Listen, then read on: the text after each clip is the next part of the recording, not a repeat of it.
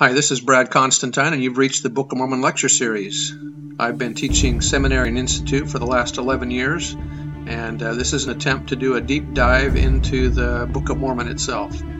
I'm hoping that you'll find this uplifting and edifying. This is not an official recording of the Church of Jesus Christ of Latter-day Saints, but every attempt has been made to be as doctrinally accurate as possible.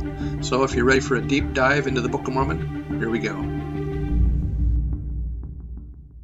Hi, and welcome back to the Book of Mormon podcast. This is going to be Alma chapter 24. So remember that a lot of the Lamanites have been converted, and they've now called themselves anti-Nephi-Lehis. And also remember that the Amalekites and the Emulites were not converted except for one of the Amalekites.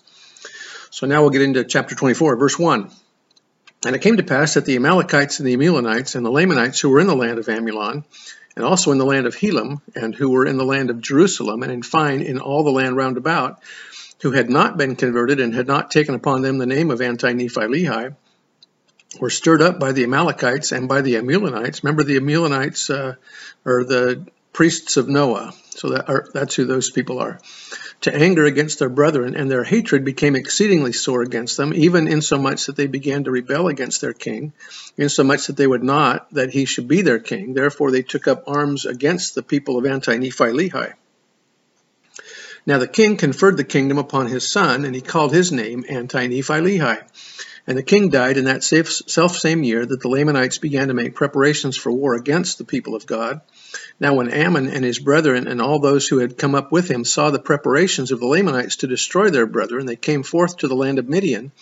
And there Ammon met all his brethren, and from thence they came to the land of Ishmael, that they might hold a council with Lamoni and also with his brother Anti-Nephi-Lehi, what they should do to defend themselves against the Lamanites.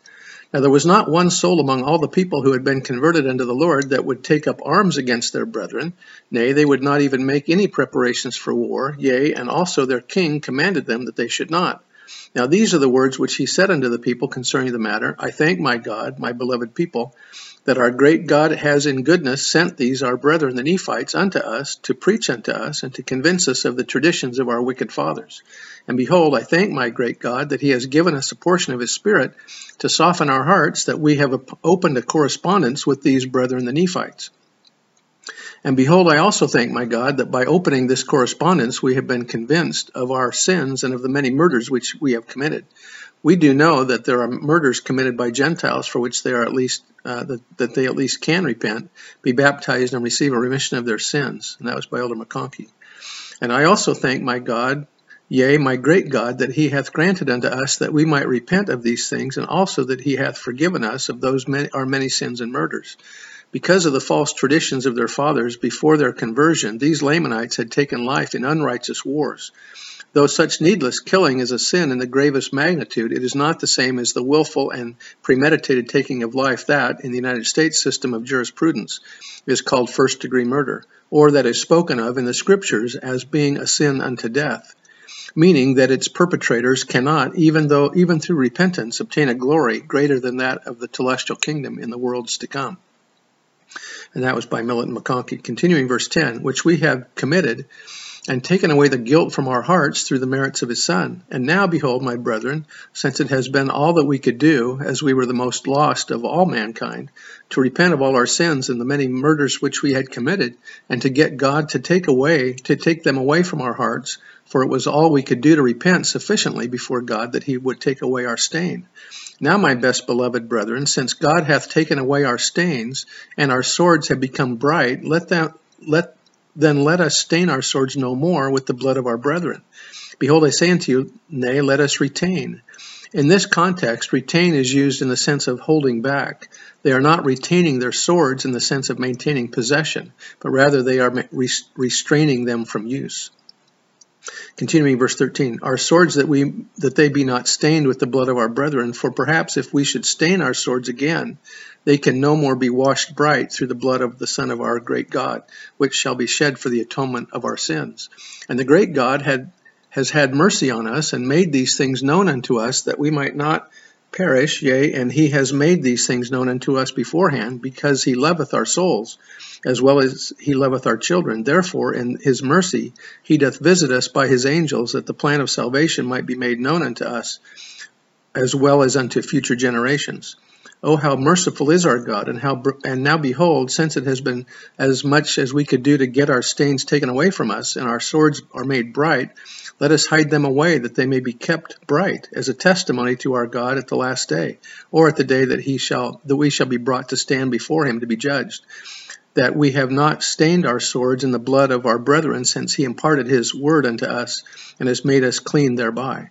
And now, my brethren, if our brethren seek to destroy us, behold, we will hide away our swords, yea, even we will bury them deep in the earth, that they may be kept bright, as a testimony that we have never used them at the last day. And if our brethren destroy us, behold, we shall go to our God, and shall be saved.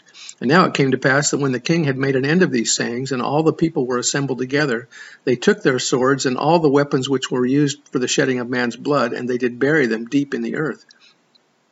It is entirely possible that this interesting incident could have served as the source of the bury the hatchet tradition of showing peace, which was a common practice among some of the tribes of American Indians when Columbus and other white men came to their lands. That was by Daniel Ludlow. Spencer Condie said, following Nephi's counsel to liken all scriptures unto us, we can use the conversion of the anti-Nephi Lehis as a metaphor for our own lives. When we become truly converted, the testimony of our conversion may well be borne in our burying deep in the earth our sharp tongues in lieu of sharp swords. Our post-conversion sanitary landfill might also be used to discard our hot tempers, our evil speech patterns, our penchant for off-color jokes, or ethnic epithets, our greediness, unkindness, and lack of compassion. Verse 18, and this they did, it being in their view a testimony to God and also to men, that they never would use weapons again for the shedding of man's blood. And this they did, vouching and covenanting with God that rather than shed the blood of their brethren, they would give up their own lives. And rather than take away from a brother, they would give unto him. And rather than spend their days in idleness, they would labor abundantly with their hands. And thus we see, whenever we read, and thus we see, Mormon doesn't want us to miss the point. And thus we see, when these Lamanites were brought to believe and to know the truth, they were firm and would suffer even unto death rather than commit sin. And thus we see that they buried their weapons of peace, or they buried their weapons of war for peace. I'm going to come back to that last phrase in a minute. In the play A Man for All Seasons, Sir Thomas More, who would soon have his head removed because of a refusal to compromise his principles, said, when a man takes an oath, he's holding his own self in his own hands, like water, and if he opens his fingers, then he needn't hope to find himself again. Some have attempted to extrapolate from this instance that this is the course, a course of conscientious objection that ought to be followed by those of the household of faith in all instances in which their lives and liberties are threatened by evil forces. But the larger context of this instance does not justify such an idea. As the story yet unfolds, it will be necessary for the anti-Nephi Lehis to abandon their lands and move in a body to that land of Jershon where they can be protected by the Nephites. It will also be necessary for their sons who have not entered into the covenant that the anti-Nephi Lehis have made to take up arms to protect the Nephites and themselves from bondage. Remember, that's going to be the 2,000 stripling warriors. Eventually, men and women must learn the lesson of the ages, a lesson stressed by Mormon just prior to his death, a message he could offer over 1,000 years of Nephite perspective before him. Know ye that ye must lay down your weapons of war, and delight no more in the shedding of blood, and take them not again, save it be that God shall command you. Now back to the phrase where he says, thus we see that they buried their weapons of peace. I kind of think that might have been a typographical error that Mormon made in his abridgment, because right away he says, or they buried the weapons of war for peace. So I think as he's engraving on the gold plates, he says they buried their weapons of peace. He probably went, oh, I didn't mean that. I got ahead of myself. And then he changes it to they buried their weapons of war for peace. Anyway, that's just my opinion. Could be totally the way he wanted to write it, but I don't think so. Verse 20. And it came to pass that their brethren the Lamanites made preparations for war, and came up to the land of Nephi for the purpose of destroying the king, and to place another in his stead, and also of destroying the people of anti-Nephi Lehi out of the land. Now when the people saw that they were coming against them, they went out to meet them, and prostrated themselves before them to the earth, and began to call on the name of the Lord, and thus they were in the attitude when the Lamanites began to fall upon them and began to slay them with the sword. And thus, without meeting any resistance, they did slay 1,005 of them, and we know that they are blessed, for they have gone to dwell with their God. Now when the Lamanites saw that the brethren would not flee from the sword, neither would they turn aside to the right hand or to the left, but that they would lie down and perish, and praised God even in the very act of perishing under the sword. Now when the Lamanites saw this, they did forbear from slaying them. And there were many whose hearts had swollen in them for those of their brethren who had fallen under the sword, for they repented of the things which they had done. And it came to pass that they threw down their weapons of war, and they would not take them again, for they were stung for the murders which they had committed. And they came down even as their brethren, relying upon the mercies of those whose arms were lifted to slay them. And it came to pass that the people of God were joined that day by more than the number who had been slain. And those who had been slain were righteous people, therefore we have no reason to doubt but what they were saved. When righteous people die, we have no reason to doubt but that they are saved. That is, they are heirs of the celestial kingdom. When the righteous, those true to their gospel covenants, pass from this life to the next, they are received into a state of happiness, which is called paradise, a state of rest, a state of peace, where they shall rest from all their troubles and from all care and sorrow. Since they have kept their second estate, the eternal promise is that they shall have glory added upon their heads forever and ever. Given then that there is no apostasy in paradise, all who obtain that station have the sure promise of celestial glory in the day of resurrection. That was by Milton McConkie. Number 27, and there was not a wicked man slain among them, but there were more than 1,000 brought to the knowledge of the truth. Thus we see, here's another Mormon point, that the Lord worketh in many ways to the salvation of his people. Now the greatest number of those of the Lamanites who slew so many of their brethren were Amalekites and Amulonites, the greatest number of whom were after the order of the Nehors. Now among those who joined the people of the Lord, there were none who were Amalekites or Amulonites, or who were of the order of Nehor, but they were actual descendants of Laman and Lemuel. And thus we can plainly discern, again here's Mormon's point, that after a people have been once enlightened by the Spirit of God and have had a great knowledge of things pertaining to righteousness, and then have fallen away into sin and transgression, they become more hardened, and thus their state becomes worse than though they had never known these things.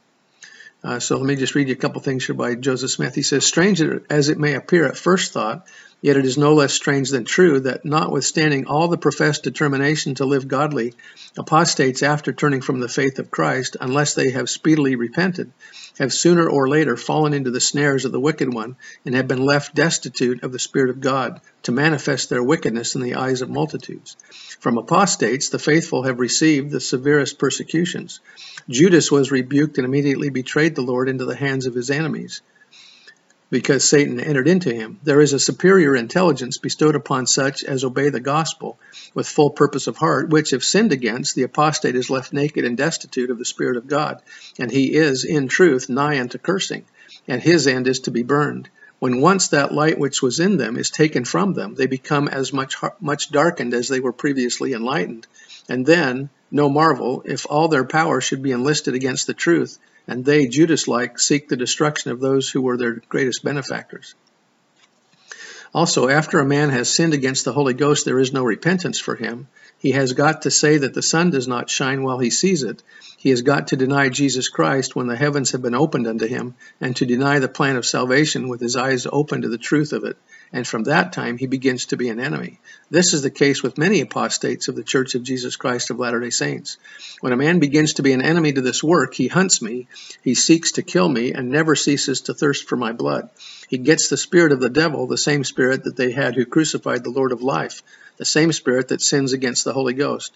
You cannot save such persons. You cannot bring them to repentance. They make open war like the devil, and awful is the consequences. That was Joseph Smith. Joseph Fielding Smith said, the testimony of the Spirit is so great, and the impressions and revelations of divine truth so forcefully revealed, that there comes to the recipient a conviction of the truth that cannot be forgotten. Therefore, when a person once enlightened by the Spirit, so that he receives knowledge that Jesus Christ is the only begotten Son of God in the flesh, then turns away and fights the Lord and his work, he does so against the light and testimony he has received by the power of God. Therefore, he has resigned himself to evil knowingly. Therefore, Jesus said there is no forgiveness for such a person. Elder Maxwell said, "Then there are the dissenters who leave the church, either formally or informally, but who cannot leave it alone.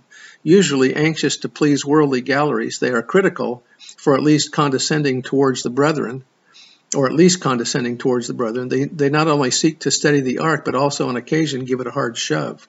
Often, having been taught the same true doctrines as the faithful, they have nevertheless moved in the direction of dissent. They have minds hardened by pride." When the prophet Joseph Smith had ended telling how he had been treated by apostates, one brother said that he would never do that, upon which the prophet said, "You don't know what you would do. No doubt these men once thought as you do, but before you joined the church you stood on neutral ground, but once you went off of that, then you became in one side or the other." I bear testimony to the truth of these things, and that as we try to become converted, that we will never be swayed away from that, and that we will stay true to the faith and true to our testimony. I bear testimony to these things and say this in the name of Jesus Christ. Amen. If you like this podcast, share it with others.